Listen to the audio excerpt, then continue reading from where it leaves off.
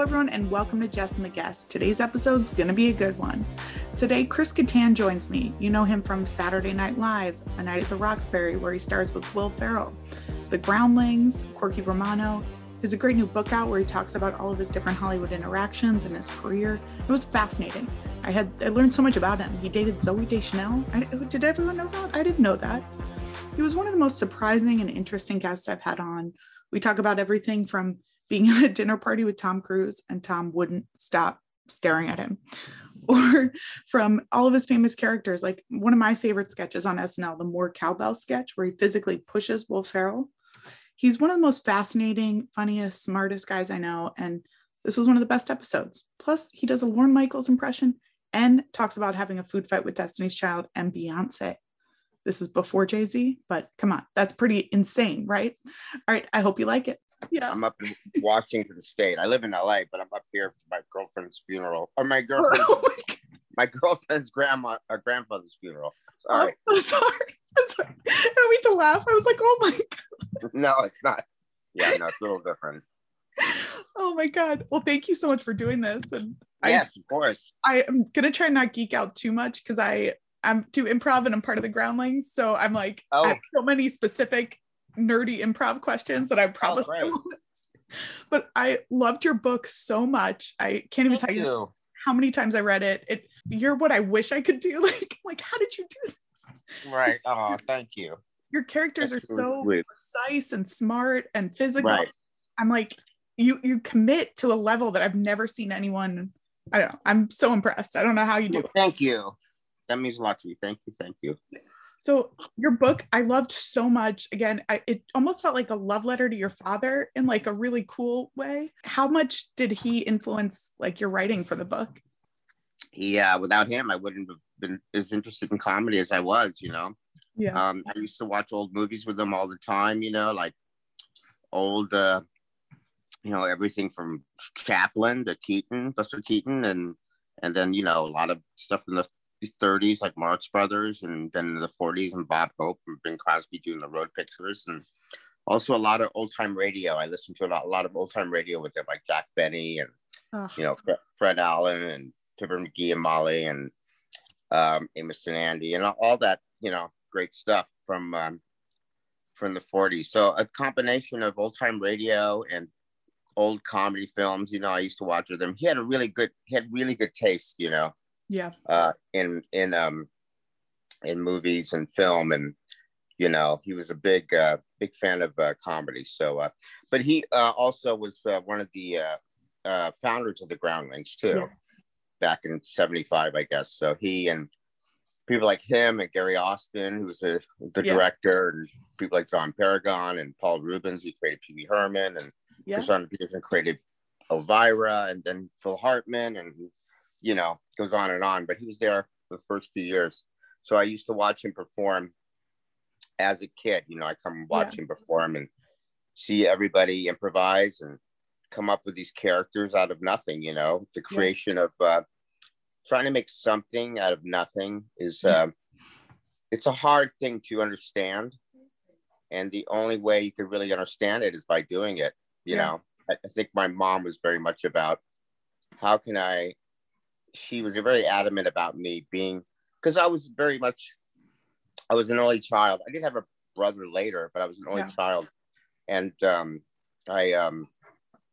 I grew up, my parents separated when I was 3, and my mom was very much, and I grew up in a place called Mount Baldy. Yeah. Which is not the best place for a child. You're supposed to be around other children. Yeah. Usually, they say psychologically, it's like, that you're supposed to be around other kids growing up, you know, so you know later, not just manners, but like how to speak, really, how to speak like a normal person, how to act like a normal person. And if you're not, you can learn bad habits and pick up on the wrong things, you know, and then think everything you see on television is the way that people should be, you know, or on radio, or what people's version of how to be is how to be, you know. Anyway, my point is that one of the things that she really was adamant about me learning was how to make something out of nothing. And and when I watched my dad perform in the beginning of the Groundlings, that's what they did. They created characters out of nothing. Yeah. To become and create something that Paul Reubens did, to create Pee Wee Herman out of nothing, is pretty amazing. I mean, how does that happen? It does happen. There is somehow something between zero and then making something like Mike Myers creating Austin Powers. How did that happen? You know, I mean, what came from zero to that, you know? Yeah. And I got to see a lot of that process in the Groundlings, and my dad, you know, my dad. Yeah. I mean, he was amazing too. You look just like him too. And I was looking at photos. Like, oh God. Yeah. It's so cool. Oh, thank you. When you're creating a character, do you start with physicality? Do you start with emotion? Do you start, or like, how do you do it? You know, it's a combination of both physicality or emotion. I think I was did a lot of physical characters, as you probably know, like the Roxbury guys or Mr. Peepers. So those were physical characters. I think Mr. Peepers was physical, but if you really think about it, it really was coming from a place of angst and frustration. Yeah. And so I think there was some anger in it a little bit, like you know, it's almost like almost like an angry animal in a weird way. But I didn't know that it was, you know. I was thinking of it physically. It came from it really, the idea came from when you watched any of those late night talk shows like Fallon. But back then, Johnny Carson would have Jack Hanna come on and bring an animal on. Oh yeah. And the animal would go crazy and it would urinate on the desk, or you know, in this case, dry hump Johnny Carson's face, and a monkey would. And I was like, that would be kind of funny to play something physical and start humping everything. But so that was the visual thing I wanted to capture, but it came from an emotional place in order to be that character. Yeah. So it really is a combination of both. I think the physical thing is the results that you want to capture, and the emotion is how you get there, I think. Yeah. Well, I couldn't put down your book. It was truly like one of the best books I've read. How did you pick which stories? Because you've lived like the most insane, really cool life. Like, I'm like, what am I doing with my, like, how did you pick which stories would go in the book? And like the flow of the book I thought was great. Like, how did you decide? Well, that was me, and this other guy, Travis, helped me write that. I think going back and forth, and you know, from one topic and then involving another part of my life in that time was an interesting way to go about it, as opposed to just chronologically, you know, from birth or whatever, being a child up to now. It was nice to go back and forth. Yeah. But you know, just doing, you know, I didn't know how much to talk about SNL or the Groundlings or just my personal life and growing up, you know, because I think it was better to go back and forth a little bit, so you see that it's everything was kind of see what the influences are and what made it impact my life, you know. Yeah. My friends who have written a book, they either say it was very therapeutic or they needed a lot of therapy after. How was it like writing out? Yeah, it was very therapeutic. It definitely is. I mean, you get a lot off your chest and you find out, you find out a lot. It's very cathartic. It's very personal. Yeah. It really is. And afterwards, you're like, should I have said that? I don't know. Yeah. You have no idea, but you said it. It's too late now. I loved your acknowledgement section too. It's the only acknowledgement section in a book I've read. Like, I was like, oh, this is great. So I saw you said something about karaoke with Jimmy Fallon. Please tell me this happened, because what was it about karaoke? Yeah, with Jimmy, something like thank you, like for the karaoke nights or something like that. Oh yeah, I think we had some karaoke nights for sure. I just picture that being like the most fun. Like both of you together are so great. So I'm just like karaoke with it. Yeah, exactly. Well, Jimmy's an amazing guy. His energy level and his enthusiasm is what really drives him. You know, he's so appreciative of the arts and performers and creators and all that stuff, you know. So it's so genuine, you know. That's why he's so successful, I think, is because it really is genuine. Yeah. And he just loved to live, you know. Life's short and you love to live, you know, and that's a real impact for people, because not everybody feels that way.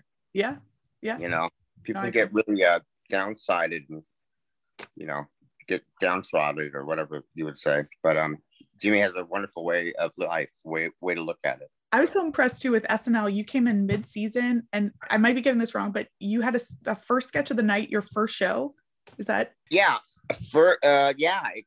That was supposedly that's never happened before. That's what I was told. And I was a feature player, so I came on. I came on the first season that Will and Sherry and David Peckner and Molly was there already, and Norm Macdonald and Spade were there. And I came in there. I came in 6 shows towards the end of the season. Yeah. And that, like you said, it is an odd time to join the cast. Usually you either start in the beginning of the season or you start mid-season. But this was literally 6 shows before the end of the season. So that was strange for the rest of the cast. And it's strange for me because it was a weird time to start. And but the pressure was on for me to prove myself. I think they literally gave me that short amount of time for me to prove myself. So the first sketch of that season, or that I ever showed, was that character called Sewell Forrester, which was the gibberish guy. Yeah. And it was, it was a substitute teacher, and I did it as the Groundlings. So when I submitted the sketch for read through, I already knew it by heart. I already knew the lines because I already had performed it in the Groundlings. So when I did it at the read through table, nobody laughed except Sherry a little bit because so nobody laughed at all. And I don't know if they weren't laughing because they didn't think it was funny or what, but I think they were just like, who's this new guy? Why should we give him a break? You know, it doesn't make sense to them. Mm-hmm. Which makes this, I completely understand that. It doesn't make sense. But Lorne was very adamant about trying it out. So they picked the sketch to be in the show. They didn't say where it was going to be yet. Mm-hmm. Usually the strongest sketch out of the whole read-through or dress rehearsal, which is the show that's before the live version of the live show that you watch on television. You try out the sketches. The first sketch of the night is usually the strongest. Yeah. Supposedly, that's what it is. Cold opening is the most political or something that is really addressing what's going on, but it's already written as cold opening. And the strongest sketch would be the first sketch. You know, that would be like where Wayne's World was at, when Wayne's World at that time was happening, or Sprockets or Hans and Franz, you know, whatever, Church Lady, you know, that was the spot, or Samurai, or, you know, that's the first tonight would be the biggest sketch of, and the most, or Mary Catherine, you know, the reoccurring character. So mine was like, I think for dress rehearsal, it was somewhere towards the end, I think it was after Weekend Update, which is really kind of the middle of the show. And it went great, you know, and I was like, I don't think no one really knew who, I mean, there's no way nobody knew, nobody knew who I was, obviously, because it was 6 shows before the end of the season. So it did really well. And, you know, I was very comfortable doing it because I already knew it, the line by heart. So, and the read-through tape, the rewrites for that week didn't change anything, so that went in my favor. They added one joke, and that joke did okay, and they ended up cutting it before a live show. Anyway, so when we did it, a dress rehearsal went great. So they ended up putting it as the first sketch of the night before we went live, and it was like, oh my god, like that's a huge deal for me, and the rest of the cast was like, it just went really well. So Lauren put it as the first sketch of the whole night, you know, so it still could have failed or done really well, and it went great. And so that was I was very, very, lucky that happened, and grateful, because that really helped me out for my, for the rest of my career on Saturday Night Live. You know, had it not gone well, it wouldn't work for me. You know, it'd be much harder for me to get sketches in, probably. Yeah. But it was the first sketch of the night. It was a John Goodman show. I forgot who the musical guest was, but so it went really well. So I was excited. All right, Jess and the guest listeners, as someone who is currently quarantining with their family, I've never needed therapy more in my life. feel like everyone could use that. And luckily, there's a place like BetterHelp.com. Again, that's BetterHelp.com. This podcast is sponsored by BetterHelp. And Jess and the Guest listeners get 10% off their first month at betterhelp.com/Jess and the Guest. This will help you with everything. It puts you in touch with a licensed counselor within 48 hours, which, dear God, we all need that, truly. So again, that's betterhelp.com/Jess and the Guest, and you'll get 10% off your first month. I rewatched it today and I was like, there's no way I would never have guessed it was your first time on the show. Like, it was amazing. Like, you were so comfortable, right. So natural. Like, I think I would have been freaking out. So I'm like, yeah, I know. I don't know why. Well, first of all, it was 6 shows before the end of the season. And I auditioned with Will and Sherry and Jennifer Coolidge also auditioned at the same time. And I did not get it. And I was really bummed out. And so I was like, God, I didn't get it. I auditioned with my friends. And then, 6 shows before the end of the season, Will Ferrell called and said, hey, Lauren asked me to ask you if you wanted to join the cast. And I was like, what? I was like, why? First of all, I was like, why are you asking me? And I know why, because we were like, best friends at the time, and we had all this material that we did together. Yeah. And so it makes sense. So so that's when I asked. So when he asked me, I was like, oh my God, that's great. It wasn't quite as exciting as it would have been if I got it before, because I was so bummed out and kind of heartbroken that I didn't get it with my friends. Yeah. At that time. So when I got in the show, I was kind of like, I think there was no nervousness because I was kind of like not as excited as I could have been. Yeah. I kind of felt like, I don't know I don't know why. That's why. I mean, that's really why I was so comfortable doing the sketch. Yeah. That I already did it before at the Groundlings, and they didn't let me change it to any of the dialogue, and also B, that I already it was just kind of like, also there was not enough time like the others.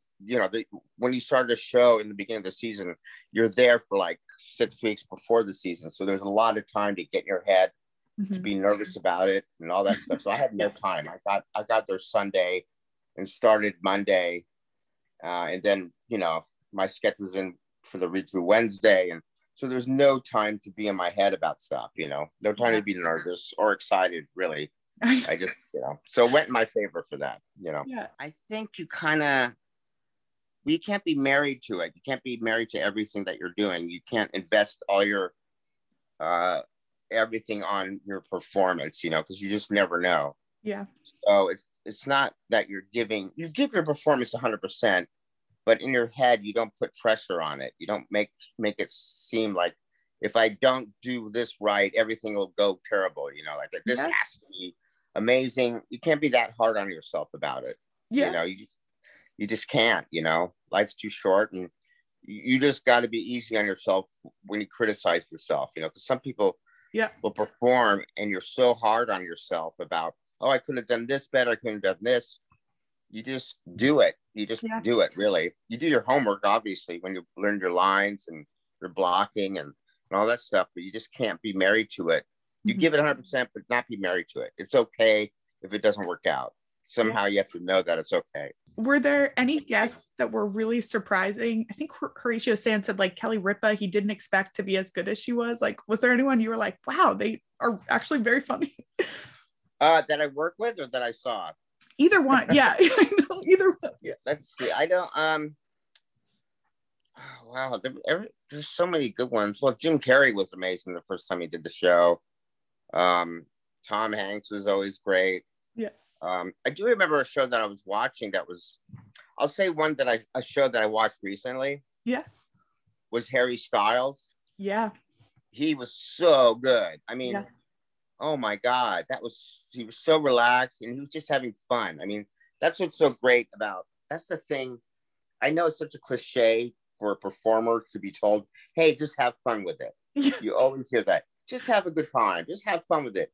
But that's really, if you could really understand that direction, you really got it made. Because if you look at someone like Martin Short, he's silly. I mean, he's just genuinely having a good time on talk shows, doing character. He's just silly. Yeah. And he doesn't look like he's taking himself seriously at all. Yeah.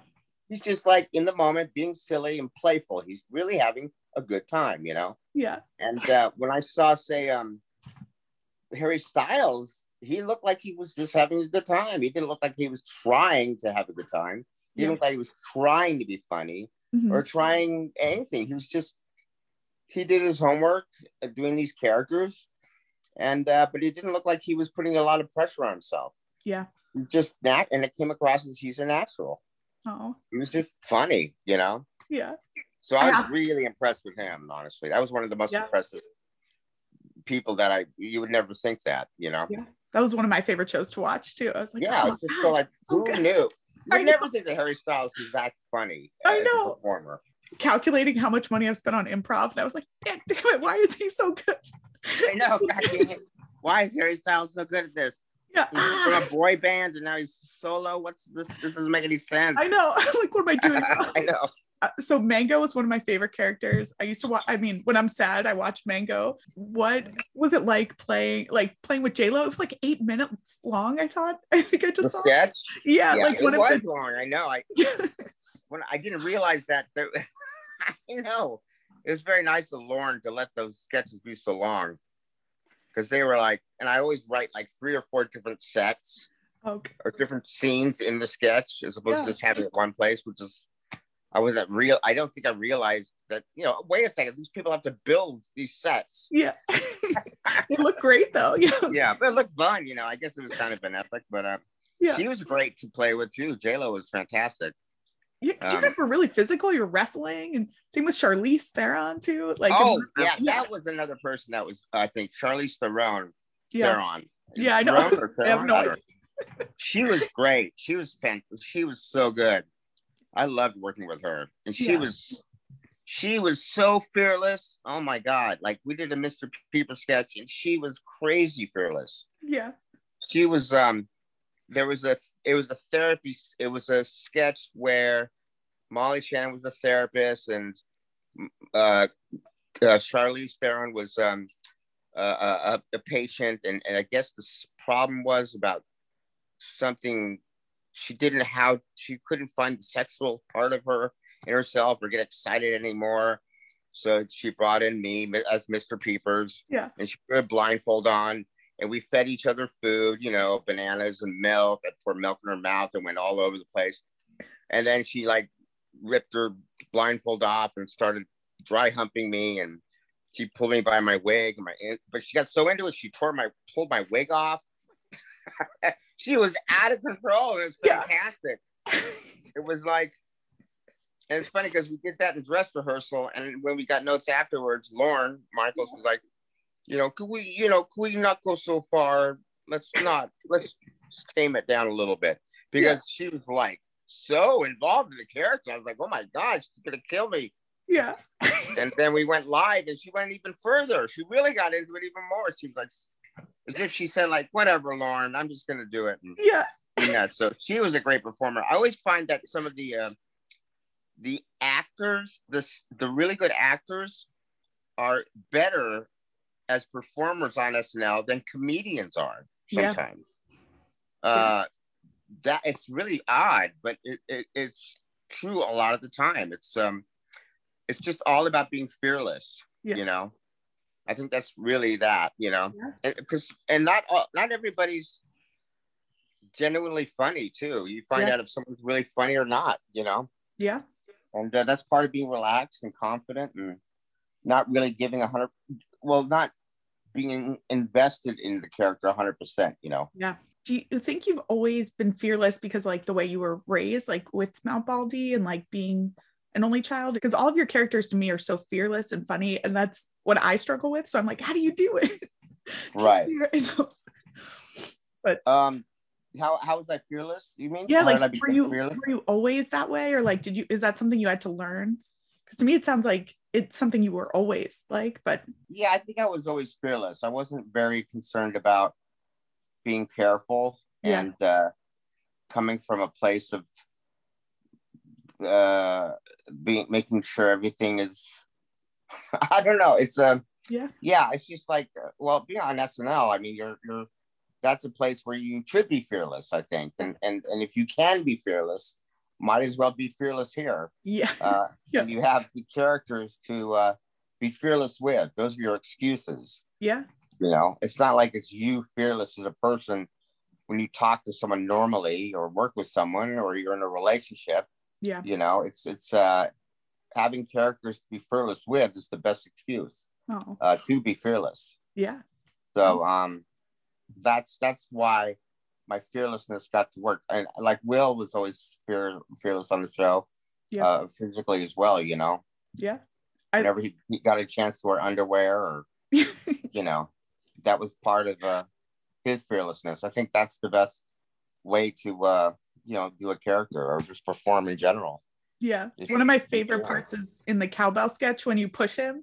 It's just so funny, his reaction. Like, I don't know. Well, he asked me to be very, he asked me to push him as hard as possible. So I did.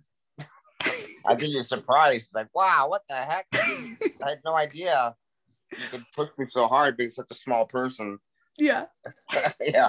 And you didn't break in that sketch. How did you not break in that sketch? Because I almost did. I was like, I might, you know, a little bit of my mouth was kind of like, I was breaking just slightly. I mean, Jimmy full on broke because he breaks a lot of sketches, but yeah. You've done so many movies. I feel like you've worked with like every studio too. The more I was like, oh, this is Disney, this is Paramount, did you prepare differently going from like sketch and improv than like how you prepare for characters in movies or films? Or is it the same? It's kind of the same, I think, preparation, but SNL is much more just using the atmosphere so much, you know. I think it's I guess it have to do with the camera and how it picks up your energy.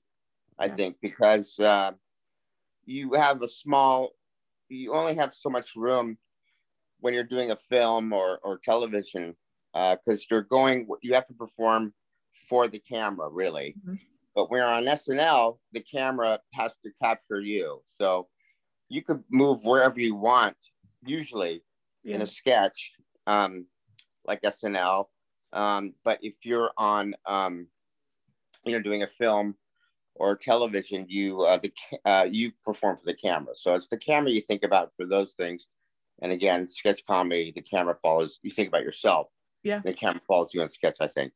Yeah. That's usually how it is. I mean, they do direct you for the camera on SNL, but you try to find that happy medium of like, well, I feel like my character would do this, and the camera go like, okay, we'll capture it over there. I think that's the difference. Yeah. Do people ask you to do the Night of the Roxbury head bob like every time they see you? Not every time, but yeah, a lot. People do like me. They do want me to do that for sure. Yeah, because it's such an iconic thing, but I feel like I would be really annoyed if someone just asked me to do this thing. Like, what are you, stop? Right. It can be, but you know, if it's a person that deserves it, I guess it's okay. Yeah. What was it like I loved in Undercover Brother, your dance, that whole dance thing. What was that like? Was that a hard process to do a whole like dance sequence on? No, that was fun. They let me do that. I think they said I danced in the script a little bit to it. Yeah. Oh no, I don't think, you know what? I don't think they said that in the script. I think I asked for that. It was perfect. Like, I remember asking if I could do that. And, but before I did the role, they offered it to me and it was an Imagine film. So Brian Grazer and Ryan Howard were producers. And when I talked to Brian Grazer, I said, can I do some rewrites of the character, you know, for myself? Is that okay? He says, yeah, whatever you want to do, just make it your own.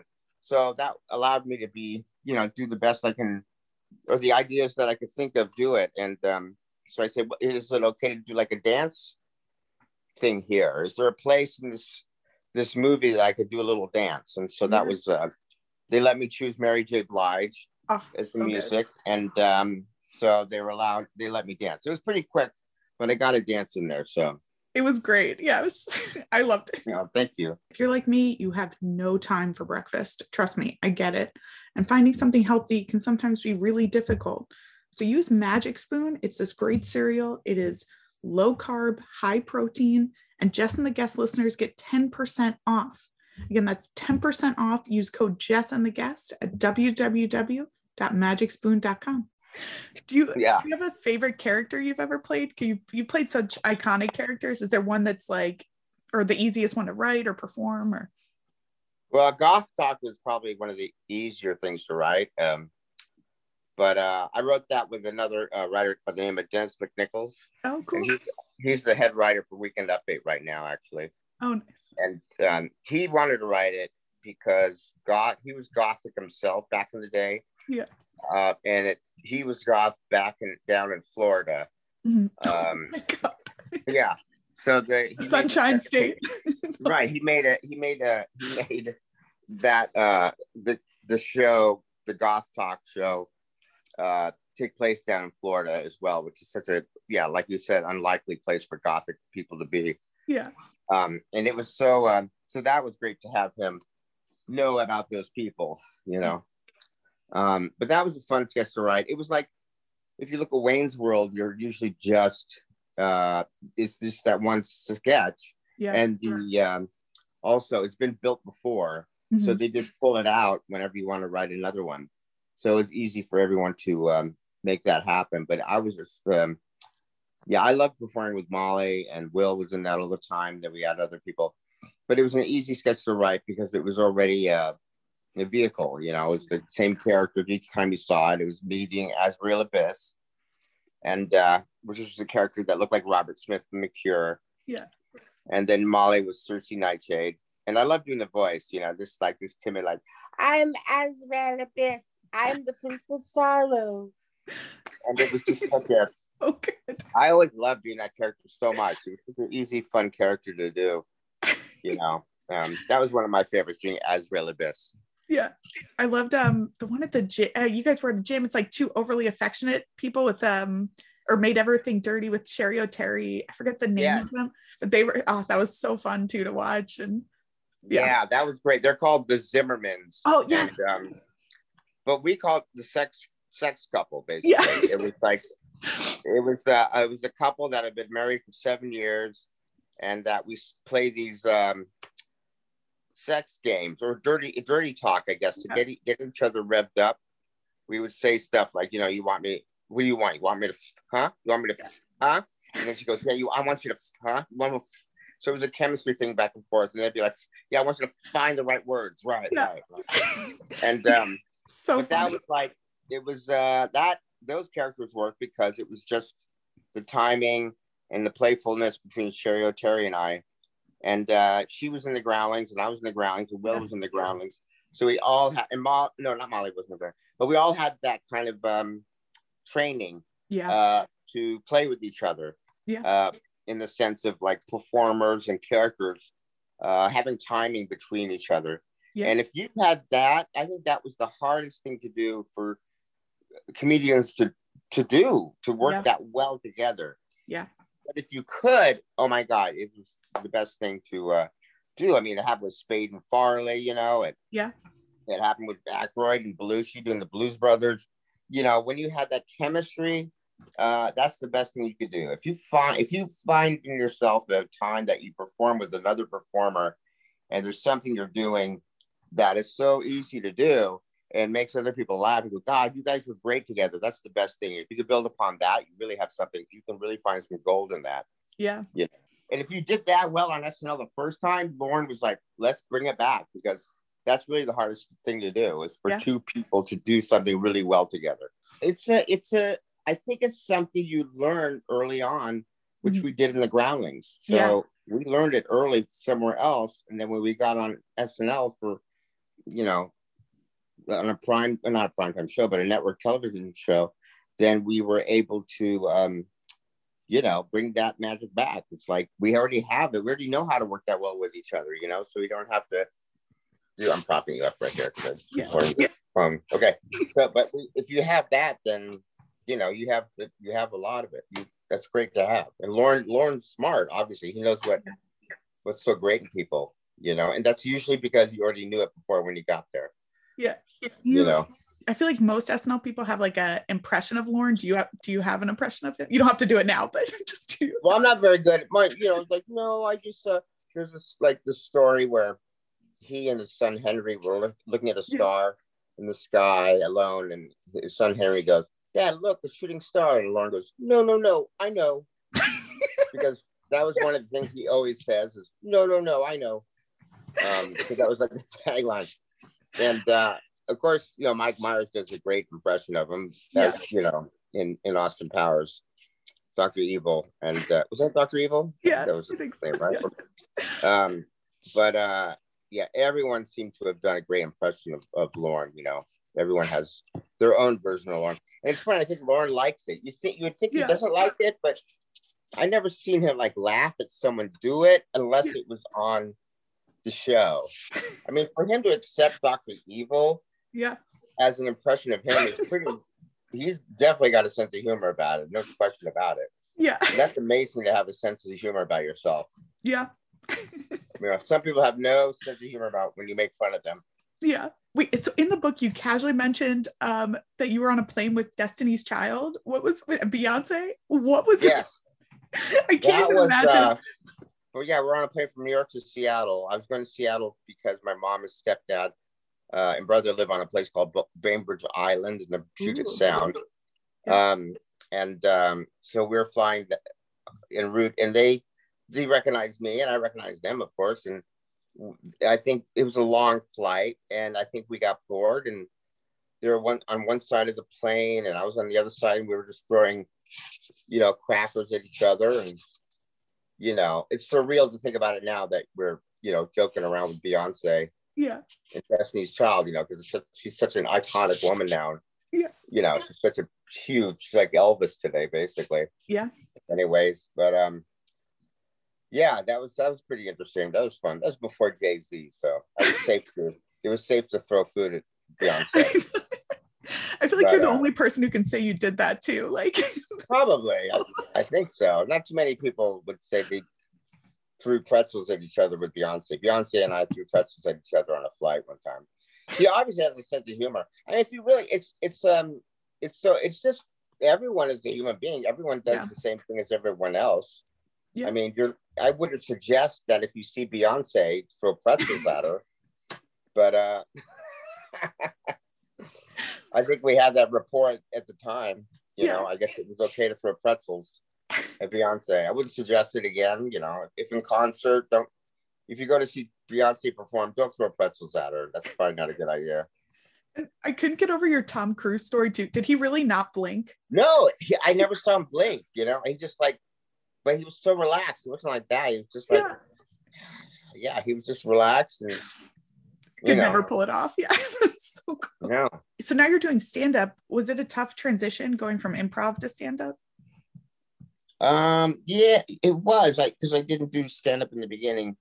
It wasn't something I wanted to do at first, but I got into it and I really love it because you get to interact with the people like a live audience, like you could with Saturday Night Live a little bit. You get to reach out to them.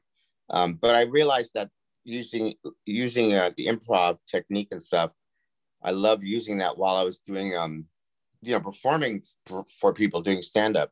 Yeah. It was really pretty cool to do that because it's a great tool to have, I enjoy, the best part of doing stand-up for me is interacting with people in the audience. Yeah. That I love doing the most. I would love interacting with them and improvising and talking with them, getting to know them a little bit. And that was the best thing. Plus, when you improvise, you get to learn how to write, or it's easier to write when you can improvise, especially when you think of dialogue for characters and people. Yeah. And stuff like that, it's a great asset to have. Yeah. But sometimes a lot of this stand-up shows I do, I end up improvising more than I do, than my actual set, which is interesting. That's but I love doing it more often than my natural set, obviously. And the crowd loves it more. If you talk to someone and make it personable and stuff, I think it's a big deal. Yeah. They love that. And how are you staying funny during this time? Because I feel like you're doing a great job and I'm struggling. Give me advice, Chris. How am I staying funny? I'm just trying not to take it so seriously, I think, Yeah. There's nothing to do about it, it really isn't anything. You just, there's a lot of time. There's a time to create stuff, but it's hard to think of ideas too, Yeah. But I try to stay funny because, there's nothing else. You can't, get downtrodden by all the stuff going on. It's just, I mean, it's easy to do that. It's easy to get depressed about it and frustrated with, there's so much going on out there, politically and just how we're being affected personally and our families. And there's so much going on that you have to have a sense of humor about it. Yeah. That's really the best way to survive. The sense of humor is the best survival. Yeah. I think, and everyone needs it. Everyone needs someone funny to make them laugh and feel like it's okay. I remember, when I would do stand up on the weekends, my agent, his name's Adam Genovesian at ICM, and he would say, remember, these people spend their they spend this money on they work all week and they spend their hard-earned money to go out on the weekends to laugh, because their lives are not full of laughs. That's why they're coming to see you, to laugh, to have a good time, and I forget that sometimes because I'm not, I don't spend my money to go out and laugh. I'm usually laughing a lot in just my general life. You got to have a sense of humor somehow. It's hard, but somehow you have to do it. You have to somehow celebrate life instead of feel like it's a miserable thing. It's hard to do, but somehow you got to laugh about it. I don't know how. But you try to get rid of all the things that don't help you be that aren't helping you stay funny or stay in a place of having a sense of humor. It's hard. It could be very, very hard. And last question, I loved how much Cameron Diaz felt like almost took you under her wing with fame. And everything. What is like one thing that you learned most from her? That in the beginning, I think I remember her. She's such a sweetheart. I think Drew Barrymore is the same way. They have this genuine kindness and place of being very kind and sweet, that they don't realize that some people could take advantage of that when they're big, famous people, that big of a famous person. I remember Cameron was walking on the street and somebody wanted a picture and an autograph. And then all of a sudden, a swarm of people came around here. This is like right after Something About Mary, when she was huge. Yeah. And she felt like she was obligated to sign everybody's thing. Yeah. Or take a picture with everyone. And she's not obligated to do that. Yeah. But she chose to do it. And it was such a good thing of her to do, but she didn't have to do it. And I always thought that it's a good thing to keep that part of you going, to be that nice person that you are. Yeah. Because later some people don't stay that way. Yeah. And then they start dismissing the people, like, oh, you don't need this, or you don't deserve that, or leave me alone, or that kind of stuff. And that's when it gets kind of sad. Yeah. That you weren't that person anymore, Yeah.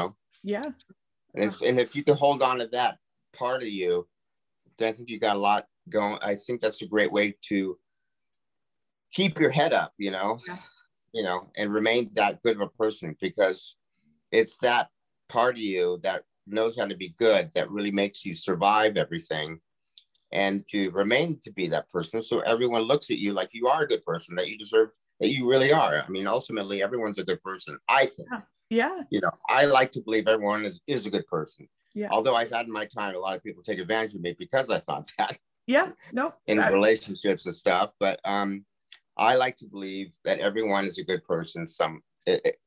Everyone is somehow. Yeah. There's a goodness in everyone, even the most terrible person. I think there's a goodness in that person somewhere. Yeah. I like to believe. Yeah, that's how I feel too. So I'm like, yes, yeah. Like, you're so wise. Exactly. Will you write another book? I feel like I'm sure it's really hard, but I would love it. Yeah, I think so. I'm gonna this year, because we weren't really allowed to do much, but write some stuff. And I came up with some ideas, and they're gonna, hopefully happen this year. So we'll see what happens. There's a lot going on. So, but eventually, I'd like to write another book. I think, yeah, definitely. That was a biography, so something about, I don't know, probably the stuff about being funny, or I don't know. I'll think about it. But yeah, I love to do it. I love writing. It's very cathartic for me to do that. If Rob Lowe could write what he wrote, like 4 or 5 books or something, I don't know what he was writing about, but yeah. One book about West Wing, or I don't know what it was.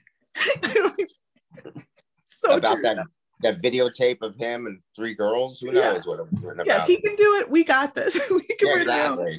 If Rob Lowe could talk about his time on Parks and Rec, I guess I could write a book. So true. I can't thank you enough for doing this. You're one of the most talented people I've ever seen. I'm so indebted to you. Thank you for everything. You're incredible. I hope to meet you in person one day. Yes, of course. Well, next time you come to the show, tell me you're there so I can meet you. Yeah, that would be great. Yeah, that would be amazing. Thank you so much for everything. You're welcome. Yeah. You're welcome. Thank you, Chris. Have a great day. All right, everyone. Thank you so much for listening to this week's episode of Jess and the Guest. Chris Kattan. I mean, come on. Can you get any better than that? Hanging out with Cameron Diaz, Drew Barrymore. He's the best. I hope you learned a lot from this episode. Mostly that you shouldn't throw food at Beyonce. Who knew? All right, thank you so much. If you like this episode, please like, subscribe, tell your friends, watch on YouTube. You know the drill.